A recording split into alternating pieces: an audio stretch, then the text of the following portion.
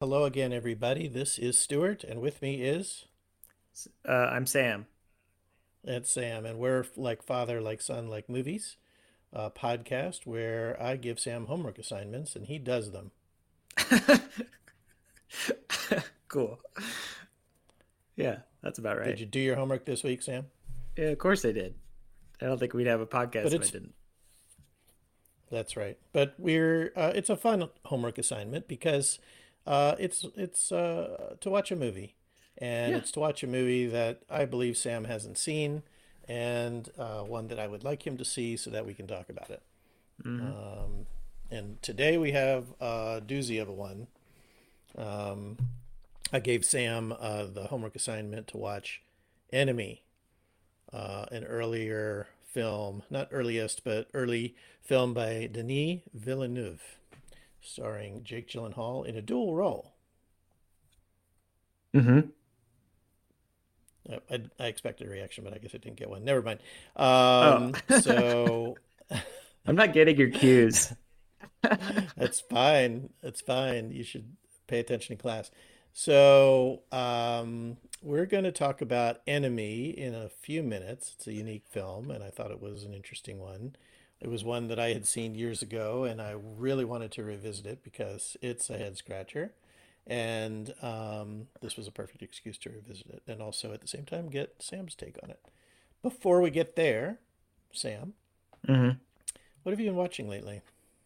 well, I'll actually start off with something I've been reading, or that I read rather, which was a book that you got me for my birthday last year, Cinema Speculation by Quentin Okay. Tarantino, which is his first work of nonfiction. I think the second book he's published. The first one being once the novelization of Once Upon a Time in Hollywood. Um, so I read Cinema Speculation. It's basically each chapter is a about a different movie.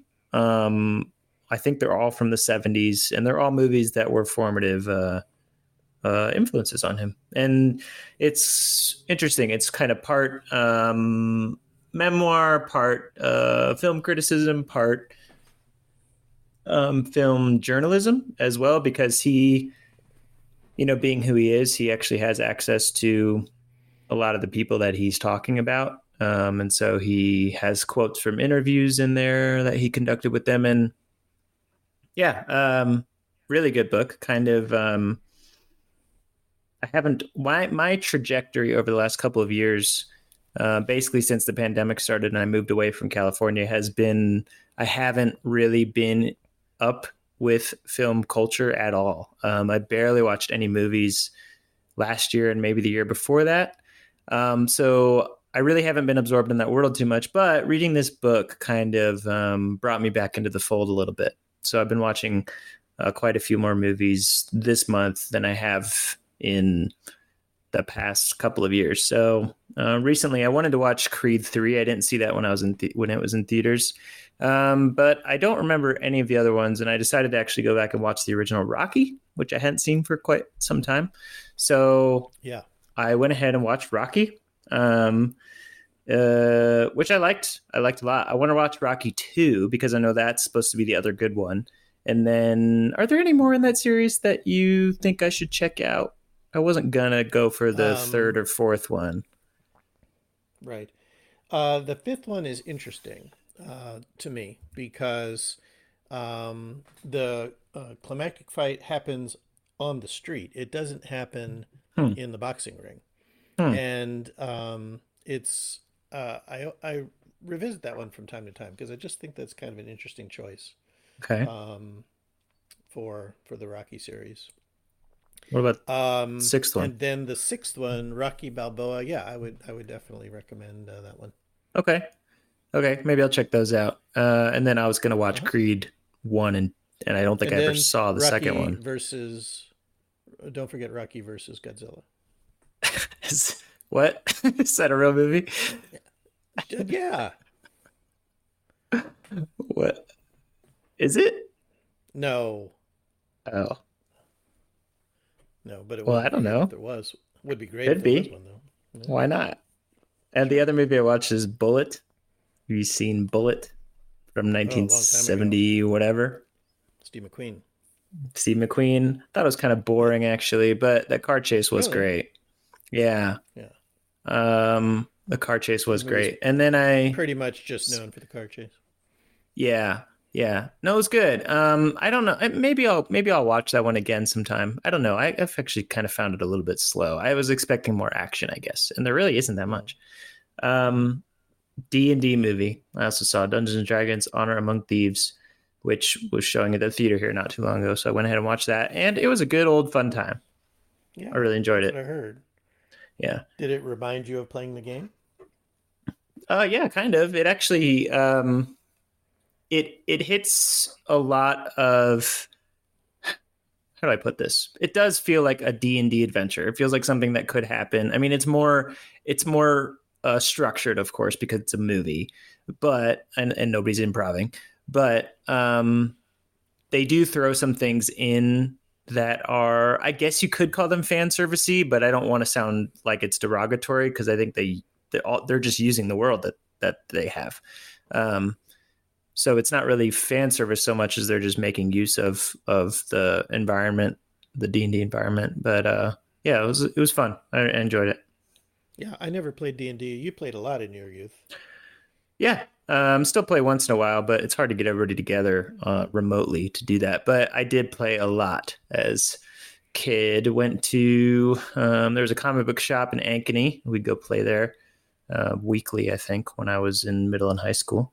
So That's yeah, Ankeny, Iowa, for those of you playing at home. Helsinki, Sweden. What have you been watching? uh, oh, well, I've been watching a couple things, mostly movies with one-word titles. Uh-huh. So the I'm going to mention two of them. One that I just watched on Criterion Channel. Criterion Channel launched a series this month of what did they call erotic thrillers. So they have a bunch of movies from the 80s and 90s where sex is a big part of the plot or the story. And one of those was called Bound. Have you seen Bound? No. Bound is, um, I think, the first film by the Wachowski brothers, who are now Hmm. siblings. I guess this was Mm-hmm. filmed before they transitioned, um, and it interestingly is about a lesbian relationship at the core. But Mm-hmm. it's kind of a film noir. It has kind of a very explicit sex scene that was pretty notorious at the time that it was released. But it's just very entertaining, very good time, good noir thriller where the two women fall in love or fall in lust or something, and they decide to pull a con job on the Marilyn Monroe look-alike or act alike her boyfriend who is laundering money for the mob. So it's quite interesting Oh, cool. and quite entertaining. So recommend Bound. And then the Mm-hmm. other one-word movie title that I watched recently is called Plane with my favorite Oh, actor Gerard Butler. I want to see that. Yeah, it's also a good time. It's about what do you think it's about? Is it an erotic thriller? No, it's not Oh, an erotic that's too thriller. bad. Yeah. Well, in that case, I think it's about, I think it's about a plane. Is Yeah, it a good plane? Is guess. it like a is it like a hijacking situation? Is it like a terrorist on a plane situation? It's And not Gerard a Butler's like an air terrorist. marshal or something? Nope, it's not that. He's a Oh, airline pilot uh-huh. who is has the misfortune of flying through a storm, and it's quite severe, and it ends up damaging his plane. They have to land in this remote island, Oh. and it's like terrorists off a plane as opposed to terrorists on a plane. Um, Uh-huh. they find themselves in the middle of a quite hostile territory. Oh. And yeah, it's got cheesy CG in it and Uh-huh. whatnot, As it but does. Yeah. as it would. But it's it's quite entertaining, and I always enjoy watching Gerard Butler. I don't know what it is about him, but even when his movies come He's on, got I just enjoy presence. it. Yeah, Yeah. I do too. I Uh, do too. I think there's a reason he's got a following. I watched Cop Shop, and that was such a disappointment because he is so great and that movie is so bad. yeah. But you could probably say a It's lot of things about about a lot of his movies. yeah, but I still enjoy Cop Shop. Mostly because of him. Yeah, He's got yeah. He's we can have a Gerard Butler episode sometime. I would But love to. in the mean, yeah. You know what? The movie of his I'd like to watch that I've never seen is Phantom of the Opera. I've Where never seen that either. he plays the Phantom. That would be a He good doesn't one. play Maybe we the should opera. watch that one. Yeah, He does not I play would do the opera. that. He plays the Phantom of the. Well, that's what I've Well, been cool, watching. So cool. now that we've gotten that out of the way, we should tackle the business at hand, Hmm. which is this interesting movie called Enemy. Hmm. Um, Enemy is in the category of films that I think of as puzzle films. And Hmm. there's a number of examples of that, but they're movies that by the time they're over, you're not quite sure what it was you saw. Um, I I put Enemy in that category. Do you put Enemy in that category? I think yes. Yeah, I think Question so. mark. I think partly yes, and the reason I think it goes in that category is because there is an element to it where you are literally trying to piece scenes together in your head because it is not clear that they are in what order you're seeing things in, or in this case, which character you're actually with, because Jake Gyllenhaal plays his own doppelganger, and so there is an element to which scene is which Jake and that kind of thing. So it is, you are trying to put pieces together in that sense. So yeah. Yep. There's lots of levels on which the movie could be deconstructed, and we'll get into some of it. If we got into all of it, we'd be here all night, and we're not proposing to do that. But some other films that come to mind when I think about Enemy are Mulholland Drive or Uh Lost huh. Highway, two by David Lynch. I haven't seen Lost Um, Highway. we mentioned Mulholland Drive on another episode. Black Swan, Darren Uh huh. Aronofsky. Oh, Also that's a puzzle Mother. film. I think it's a puzzle film. Okay, I'll have to see that again. I remember liking that movie a lot. Yeah, and also Uh Mother huh. by Darren I didn't Aronofsky. like that movie. I didn't like Uh, Mother. Um, yeah, yeah, like. I'm not sure if I would say I liked it or not.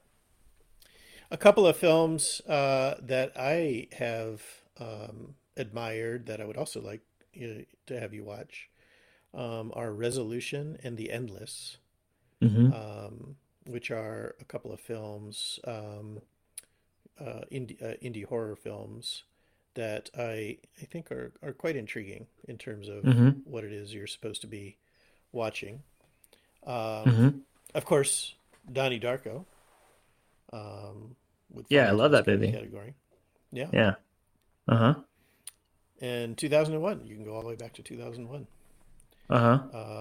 In fact, you can go back even further than that. There's a movie from France in the early 60s called Last Year in Marienbad. Uh huh. And that's a very intriguing film as well, but also leaves you scratching your head in terms of what it is you just watched. But I do like these films. I think they're not for everybody. Some people get impatient with not knowing what it is the filmmaker wanted them to understand. Yeah. Um, I think but yeah, yeah, I do think that some people lose patience, but I also think that there is a difference between a movie that is delightfully ambiguous in a way that leaves you uh, invigorated at the end, as opposed to this movie, which just leaves you kind of confused and frustrated at the end.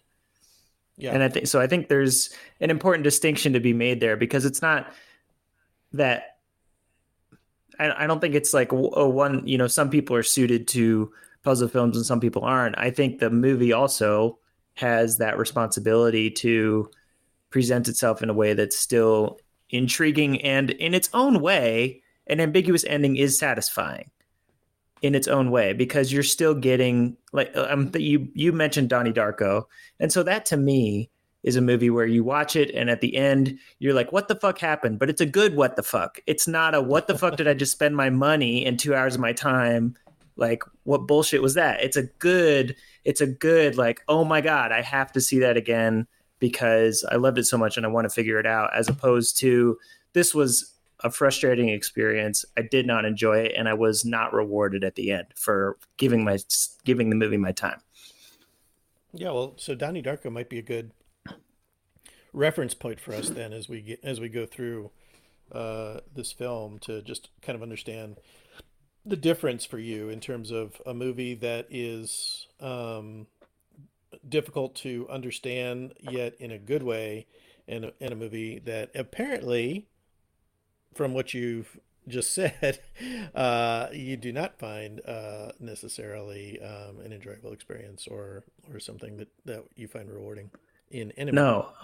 No, I didn't connect with this movie at all, to be honest with you. I didn't, I, I, I just found it like a plotting, frustrating watch. And then here, the other aspect of an ambiguous ending, or a whatever you want to call it, like any kind of head scratcher ending. Again, Donnie Darko is a good example. It's where you watch the movie and then something is revealed.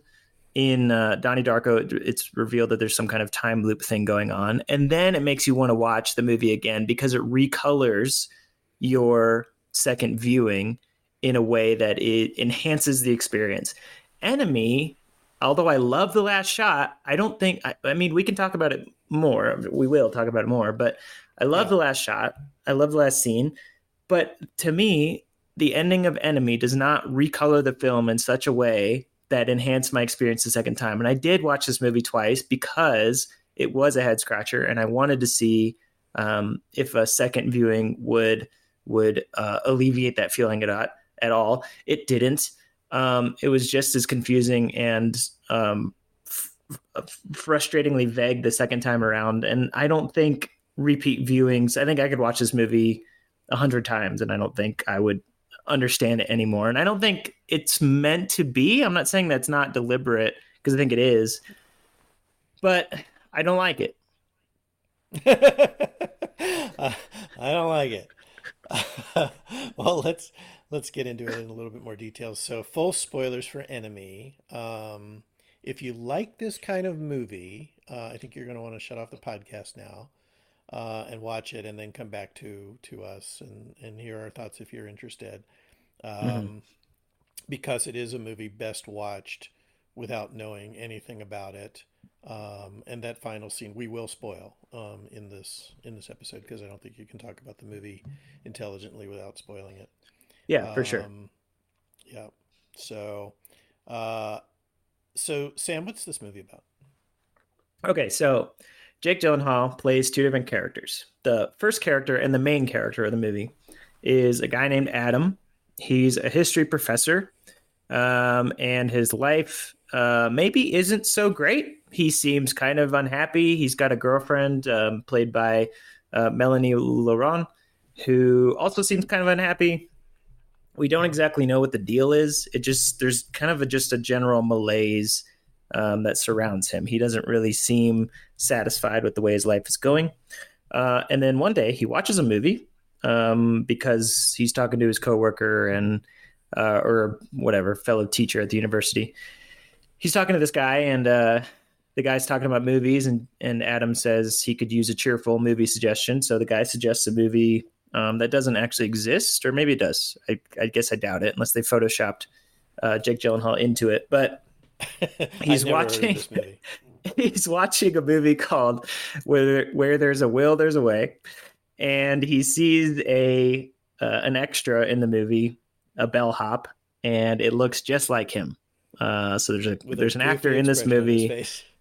A goofy smile on his face. There's an actor in this movie as he's watching it that looks exactly like him. And so he's like, oh, that's super weird. So he does some detective work, and he finds the guy, and he meets the guy. And from there, his life is sort of upended although in kind of a quiet sort of a way. But uh, yeah, that's the premise, and things escalate. Um, yeah, Hilarity that's basically ensues, it. as they say. Hilarity. I don't know if I'd call it hilarity. But um, so do you find so the film plays out in kind of a easy to understand way. That's something that I find intriguing about the film, and I will say I do like this film. Um, uh, so you and I differ in that regard, but Mhm. the enigma of it, I think, kind of sneaks up on you because it doesn't play out like an enigma initially, right? It just kind of slowly creeps up on you. It's played fairly straight. Um, you're right. It gets there. There are some there's some dream logic going on, but they're Hmm. fairly subtle. Um, but the It movie mostly feels like it takes place in the real world, kind of. It, but Yeah, also it doesn't in it some ways. right. I mean, it kind of clues you in right from the get-go with a couple of things. One is this quote that opens the movie, which actually comes from the book on which this movie is based. It's a novel called The Double by Jose Saramago, who's a Portuguese author, I think, of Uh blessed huh. memory. Uh huh. And the quote is, "Chaos is order yet undeciphered." So I think the movie is telling you there's something to decipher here from the get-go. Uh And huh. then we very quickly find ourselves after, a mysterious shot of a pregnant woman sitting on a bed in a sex club where women are disrobing and stepping on spiders Yeah. in front of very sweaty men Yeah. and Jake Gyllenhaal. And Jake Gyllenhaal, who at Yeah. this point we don't. I guess we're spoiling everything. So when you watch the movie the first time, you assume that this is Adam, history professor, but it's not. It's the other guy. It's the doppelganger, Anthony, the bit actor. Yeah. And we don't have any other than the fact that you may know when you click play that this is a movie about a double. You don't have any reason to believe that there's two of him in this film Right. at that opening. But what you do see, I think, right away, and it's very prominent, and I think it's intended to be prominent because it does play a role in the plot later on. He's wearing a wedding ring Mm-hmm. in the club, so it's actually not Adam who's a history professor. It's actually Anthony who's the actor. Uh, wait, what? You said it's not Adam who's the history professor. It's Anthony who's the actor. Right, because Is that what you meant the to Jake say? Gyllen, yes, because Jake Gyllenhaal in the club is wearing a wedding ring. He's the actor. That's the actor. Right. That's what I said. Yeah, yeah. So, like you say, and then the next scene shows Jake Gyllenhaal going to class, but what we don't really understand at that time, unless you're paying attention to his ring finger, is that this is a different person. This is a different character. Right. Yeah. And you might think that the movie would do that more, would have more scenes where you aren't sure which Jake you're watching, but it kind of doesn't. There's only a couple where you have to go back and figure it out. Like, oh, that's actually not Adam. That's Anthony. There's only a couple. I don't think the movie's too. I don't think it tries to be too sneaky on the, for better or worse. I don't think it tries to be too sneaky on that part. Um, Right. Right. If you can trust that the Jake with the wedding ring on is always Anthony, sure, but they do then they do establish that the wedding ring mark, um, and I think that's why they established that because it's a surefire way to know which is which. right, right. But until the moment when Adam views the video and sees the stupid faced doppelganger on Uh-huh. the on in the movie, you don't know that you don't really know that you're dealing with two lookalikes. Right. Right. Yep. Mm-hmm. So then the other thing that is striking to me, and it's a little, I would say it's a little almost, it's obvious and it's not obvious, but they make a point of underscoring these quotes that Adam um, repeats to his class about how societies um, effectuate control over the population with bread and circuses and limits on self expression and patterns that repeat themselves. Right. He's talking about dictatorships, right? And he's He's using talking about ancient, dictatorships. yeah, and he's using Rome as an example, and that's where the bread and circuses, distracting with entertainment comes from. And then he's talking about more modern with the control of information, um, yeah, Yep. And then censorship, that kind of later, thing. not too much later, he brings in a quote from Marx about how all events happen twice, the first time as tragedy and the second time as farce. Right. And those statements stick out to me like a sore thumb in this movie. I mean, the rest of the movie plays out in a kind of a naturalistic, as you said, quiet way. But the fact that they jam these quotes in there just kind of screams like, "Pay attention to me. I mean something." But Yeah. did you receive it that way? I received it in the sense that the movie is trying to actively tell you in almost every scene, the score, if nothing else, is always telling you how important the scene is and that you're supposed to be looking for meaning. But I think it's all misdirection. I don't think there's anything under this movie. I don't think that. So yes, I reacted in the sense that, oh, it's telling us we're supposed to be watching. It's very heavy-handed about it. But at the end of the day, I don't think there's anything there. Um, you were saying that the symbolism and um, the signals that Villeneuve is putting into this film are, in your view, they don't really mean anything. There's nothing behind them. They're just in there to distract No, I or think I think yeah, I think it's either misdirection or it's just intended to confound you. But I don't think there's any design to it. I think the choices are arbitrary, like the brown veneer and like the identical towers that obviously correspond to the identical men. Um, I don't know. I mean, you name it. It's like the at one point, Adam, the history teacher, has half of a photograph that we later see in Anthony's house, and so mm-hmm. that's when the dream logic kind of comes in. But it gets a little more intriguing at those parts. But I think things like the Karl Marx quote that you talked about, the Hegel and Karl Marx quote that you talked about, uh, yeah. I don't think it means anything. I think it's just a bunch of stuff thrown in there so that people can kind of cherry pick whatever they want to latch onto and make a meaning out of it. But there's so many things in here that are just contradicting each other that I don't think it adds up anything. I think it's the opposite of Gestalt. I think it adds up to less than the sum of its parts in that way. Yeah. You mentioned that jury color scheme. It is an ugly movie. This is not a very good looking movie. It's but deliberately so. I mean, Right. they use some filters that just make this whole scenario look like crap. Literally, it's brown.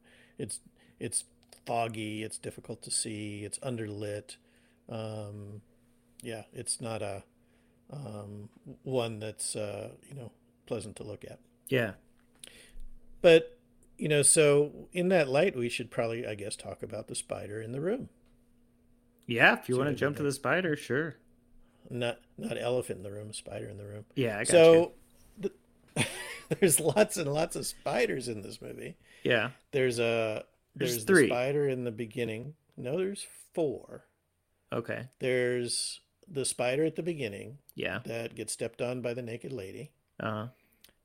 Then there's a naked spider head woman Oh, right. upside That's the down. one I forgot. In a Yep. dream. That's in a dream. In a dream. Mm-hmm.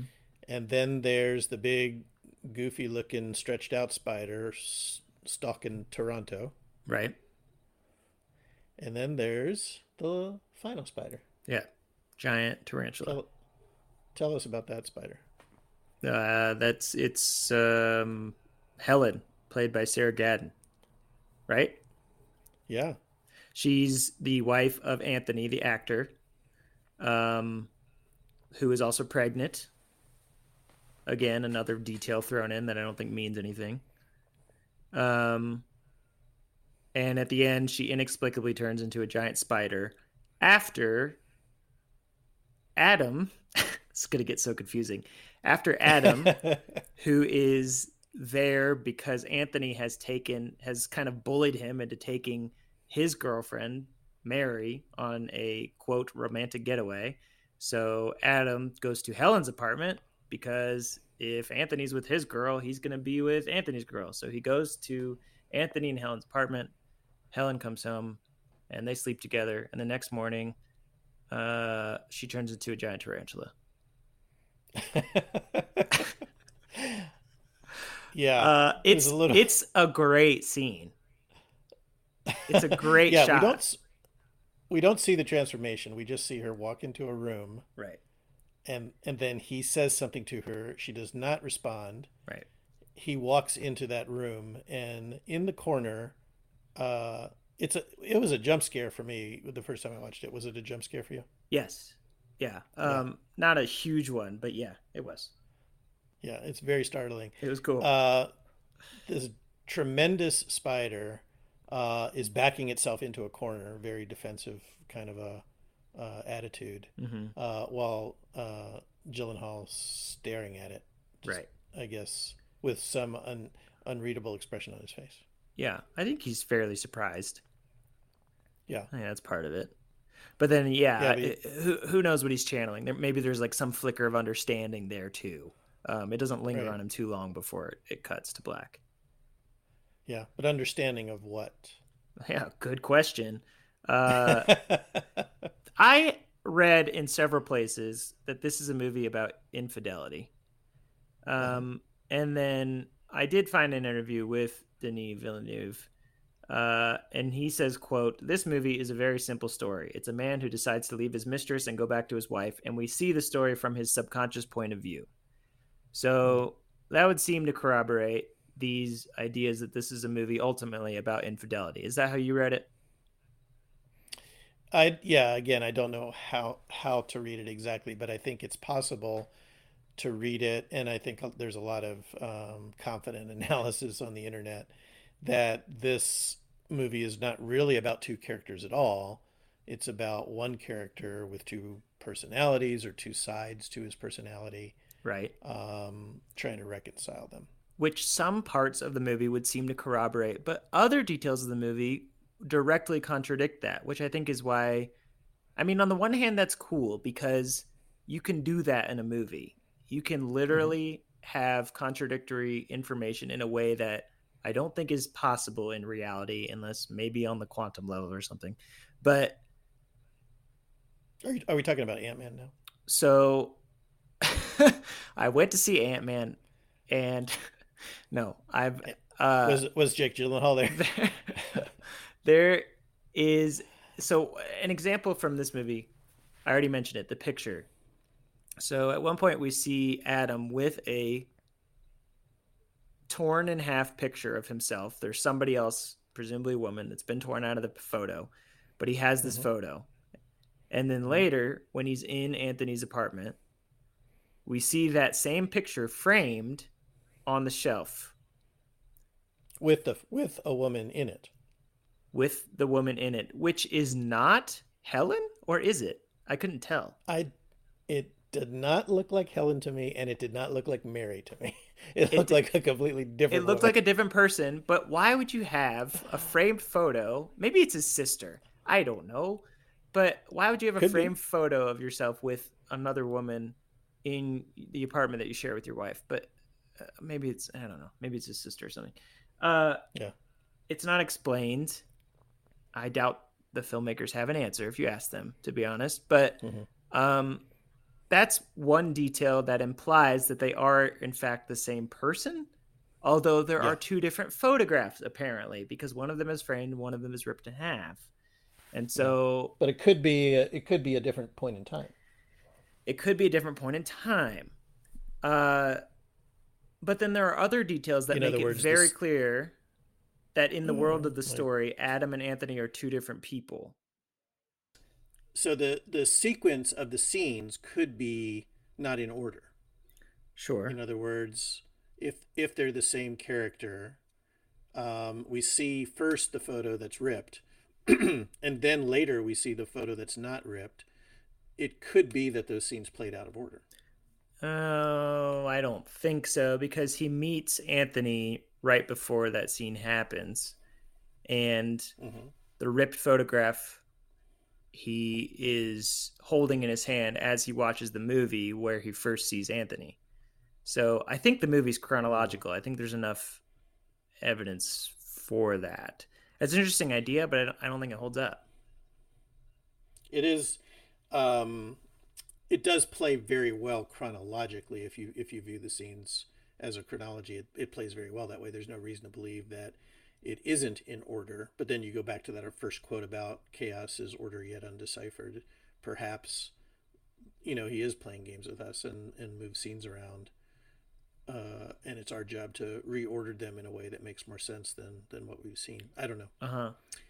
Um, That's I think part of the point, possible. yeah, I think part of the point is that the part of the experience and why I enjoy the film is that it doesn't really matter what the answer is. It's just kind of fun to play around with it Is it? and I think so, but you don't.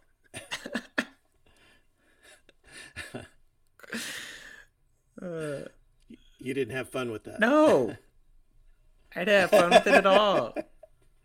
I thought it was just pretentious and annoying. uh, so, Yeah, what did you think the spider meant? nothing.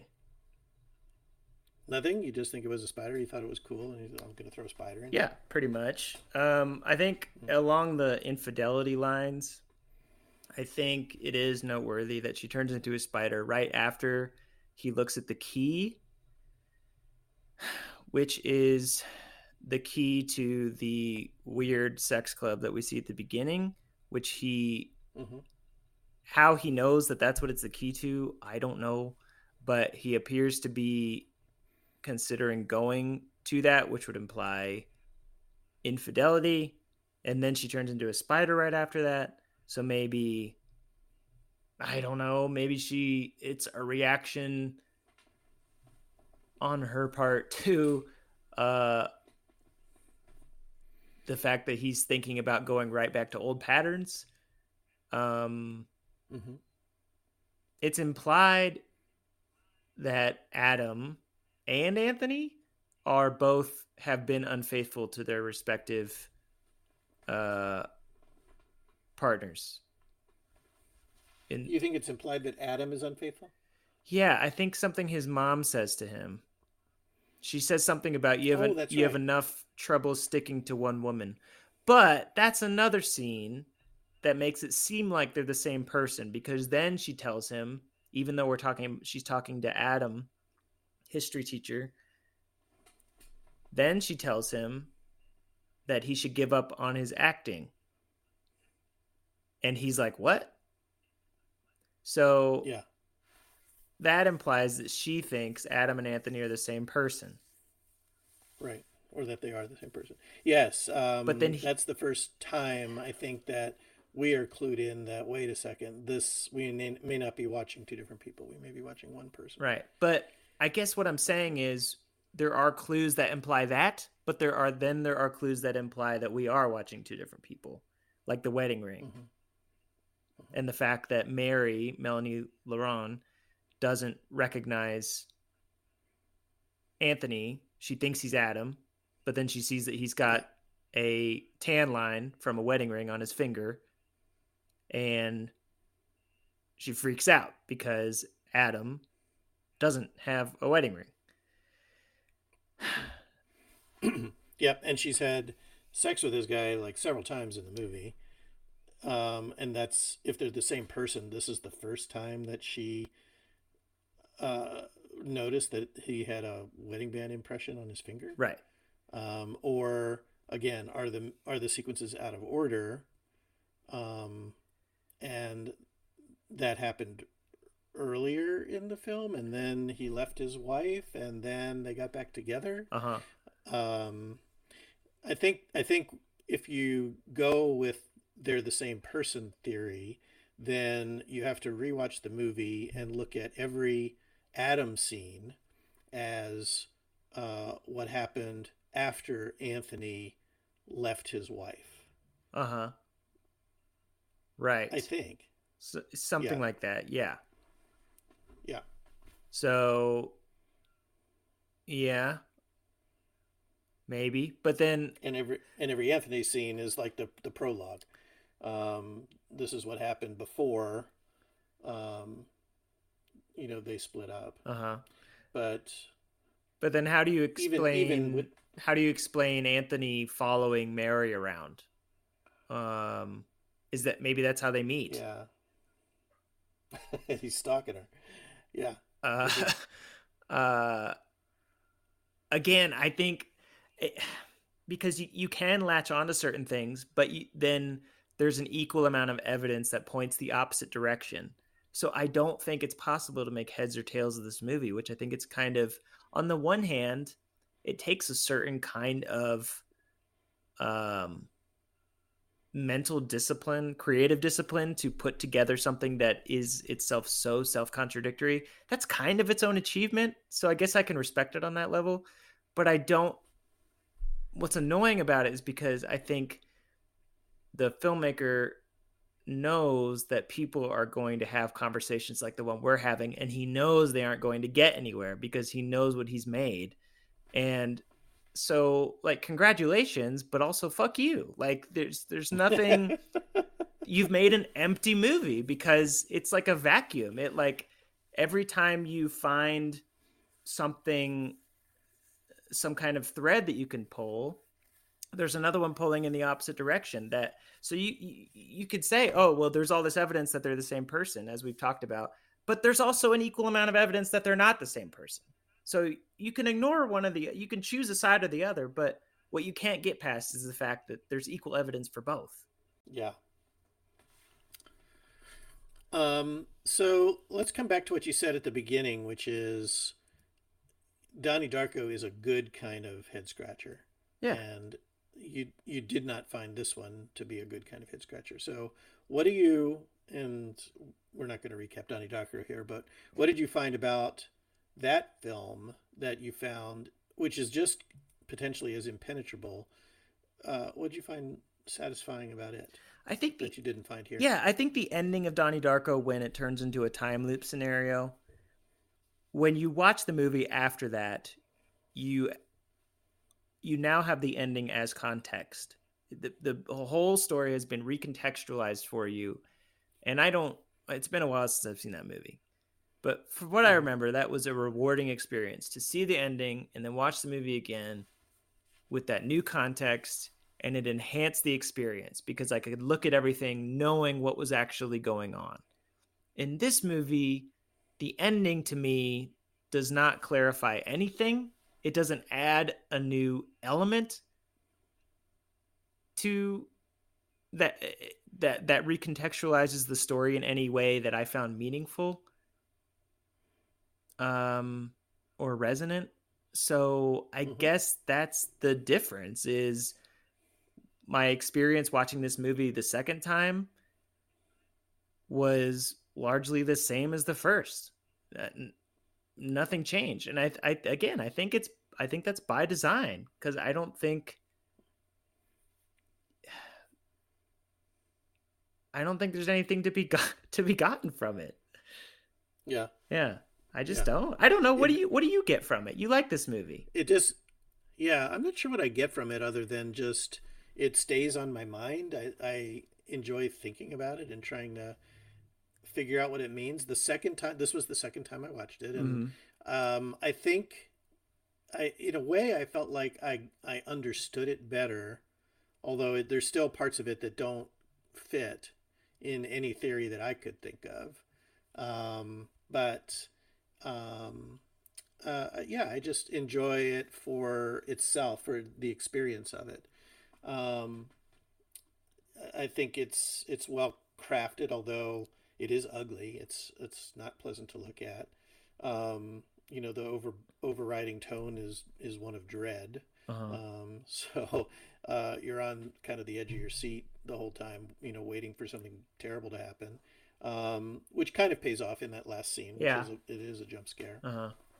And the car By the way, crash. did you see this in the car crash? Did you see the stills of that big spider on the internet? That spider's only got one eye in the middle of its big fat body. No, I didn't notice. It doesn't have 8 eyes. It's got one human eye in the middle of it. Oh, So that's freaky. it's very freaky. Um, but yeah, I just kind of enjoy, just trying to puzzle it out, and it stays on my mind. And I think even when I watch a film and I have the impression of not liking it, I find that if it stays on my mind, there's something there. There's something that's worth revisiting and returning to. Uh-huh. I think the best interpretation that I've seen of the spiders online that I buy is that it's a manifestation of his fear or anxiety about women trying to trap him. Mm-hmm. That he's finds himself being um, it's almost like in self psychology that he feels himself being attacked or controlled, that getting back to that quote about control, getting being controlled by women Uh-huh. in his life, and so he tends to conceive of them as spiders, and so his fantasy is to go into a sex club, watch a naked lady step on a spider. Uh-huh. That's release for him. Uh-huh. So when his wife Helen transforms into a spider, that's him. It's his. When he says, "I'm going to go out, if that's okay with you," she doesn't answer, and instead, looks like a spider to him. That's him reacting to the fact that, oh, here we go again. She's trying to trap me. She's trying to get me in her web. Uh-huh. I kind of buy that. Uh-huh. And that could go in line with the infidelity theme, which again, by the director's own admission, that's apparently what this movie's about. Yeah. So, I read a hilarious quote by him that said, "I don't want audiences to feel frustrated. I want them to, um, you know, puzzle about it, and I want them to have fun." uh-huh. And I don't know that I would characterize this movie as fun necessarily. I mean, it's trippy to think about for me, but it's not like a great time. I mean, it's not like you're skipping out of the movie theater after watching this movie. No. No. Yeah. Huh. No. Let's The other see. quote that I found that I thought was probably very, um, uh, you know, not an answer to your view of it, but something to think about in that context is from a website called theweek.com, and it said, "Enemies' effect is achieved in part by the fact that the various elements of its story are impossible to reconcile. However, a viewer interprets Enemy's ending, focusing on its specific meaning devalues its sheer emotional impact." Yeah. So they're saying it's a sensational experience. It's not one that's necessarily intended to um, have a solution, Sure. and that's okay. Yeah, it is okay. It didn't strike any chords with me, Hmm. emotion wise. Yeah. So one last question: Who or what is the enemy? Oh, I guess it's yourself, right? Yeah, could You're be. your own worst You're your enemy. own worst. Is that how the saying goes? Is Could that be. what it is? Yeah, It's could got to be. be what it is. Yeah. Here's my final question. Of the two times that I watched this movie, which was the tragedy and which was the farce? Well, surely the farce was the second time, because after you watched it a second time, it's like, why did I do that? I really went back to it Or maybe it was the tragedy thinking I too. would get more. I did not. Yeah. Yeah.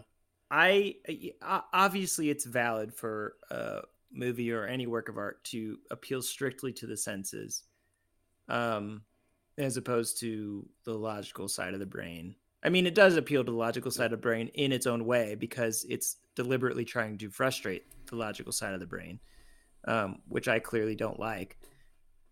But even on an emotional level, because I think it's so frustrating, I wasn't able to access it.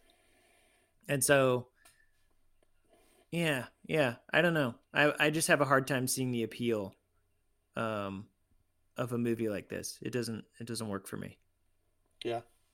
But I'm glad that you're not totally opposed to movies that don't have obvious solutions Well, of course not, or because I mean those yeah, are some of the best. I don't know. Inception's a big one. People love Inceptions people is love to talk about the ending of Inception as a great ambiguous ending. Um, hmm as far as movies that are, yeah, I don't know. I don't like the idea I don't like it when it feels like it's designed just to frustrate me, which this movie kind of feels like that's its sole purpose. yeah. Okay. All right. Well, so if you had a hypothetical art house movie theater, would you what movie would you program with this I one? wouldn't. I don't think I'd program this movie. I'd program two other I movies would, yeah, I'd program, yeah, two different movies, not this one. Yeah, I instead wouldn't do of it. I, instead of Enemy. You'd show two episodes of Friends. yeah, right, yeah, sure. Uh, the, I think I reacted to Denis Villeneuve's work like this fairly often. I'm trying to think. I didn't love Blade Runner 2049. I don't remember it that Mm, well. I remember it being a gorgeous not but either. kind of an empty movie. Uh, Also kind of ugly. ugly, really? Oh, I thought it was beautiful. I mean, it's also got a lot of yellow tones and Yeah, but I and think it's because part of it filters takes and place in a kind of a desert area. But yeah. I thought it was Mm. kind of gorgeous from what I remember anyway. But and then what was the other movie he made? Uh, that I was just trying to think of. What else he done? He did Arrival, which I thought was good. The book is better. Uh, Yeah. the short story rather. What else has he done? Prisoners. I like that one. He did Prisoners. He did yeah, you said Arrival, right? Yeah. And he did Dune. Dune. I thought that was another one that was kind of Um flashy, but not a lot of substance going on. the first movie that of his that came to my attention was one called Incendies, Mm-hmm. which I do recommend. Mm-hmm. It's also a bit of a twisty one. It's not as enigmatic as Enemy, but if you can watch Incendies, I would definitely recommend that one. Okay. Yeah. Yeah, Yeah. a little bit. It's dark. It's not a happy film. Yeah. Um, so yeah. Oh, and Sicario. Did you mention Sicario? Yes. Love Sicario. I really, really enjoy Yeah. that movie. But that's written by Taylor Sheridan, who has a hmm pretty good track record. Yeah, he does. Yeah. He does. Well, if I was programming this in my hypothetical art house movie theater, I think I would program it with a movie called "Start the Revolution Without Me." What's that? Um, it's a comedy.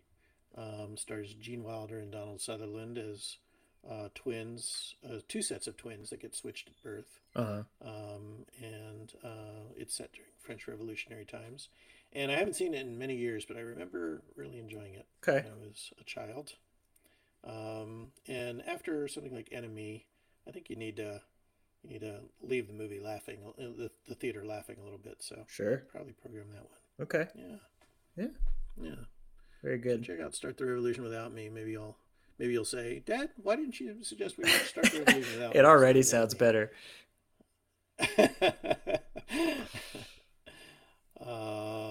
Well, anything else about Enemy? Um, no, no final thoughts. Hmm. All right. Okay. After enemy, you need an enema. You Mm-hmm. need an enemy enema. Right. Hmm.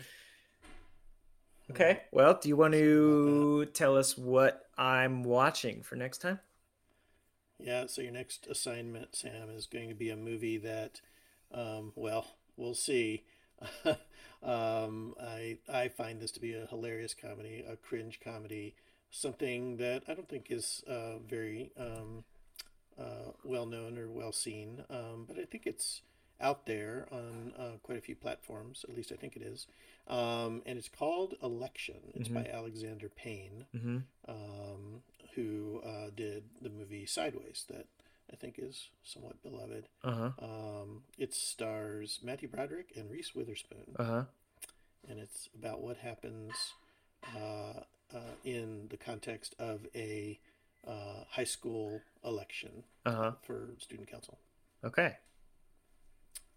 So Got it. watch Election, and we'll talk about that. Election. Cool.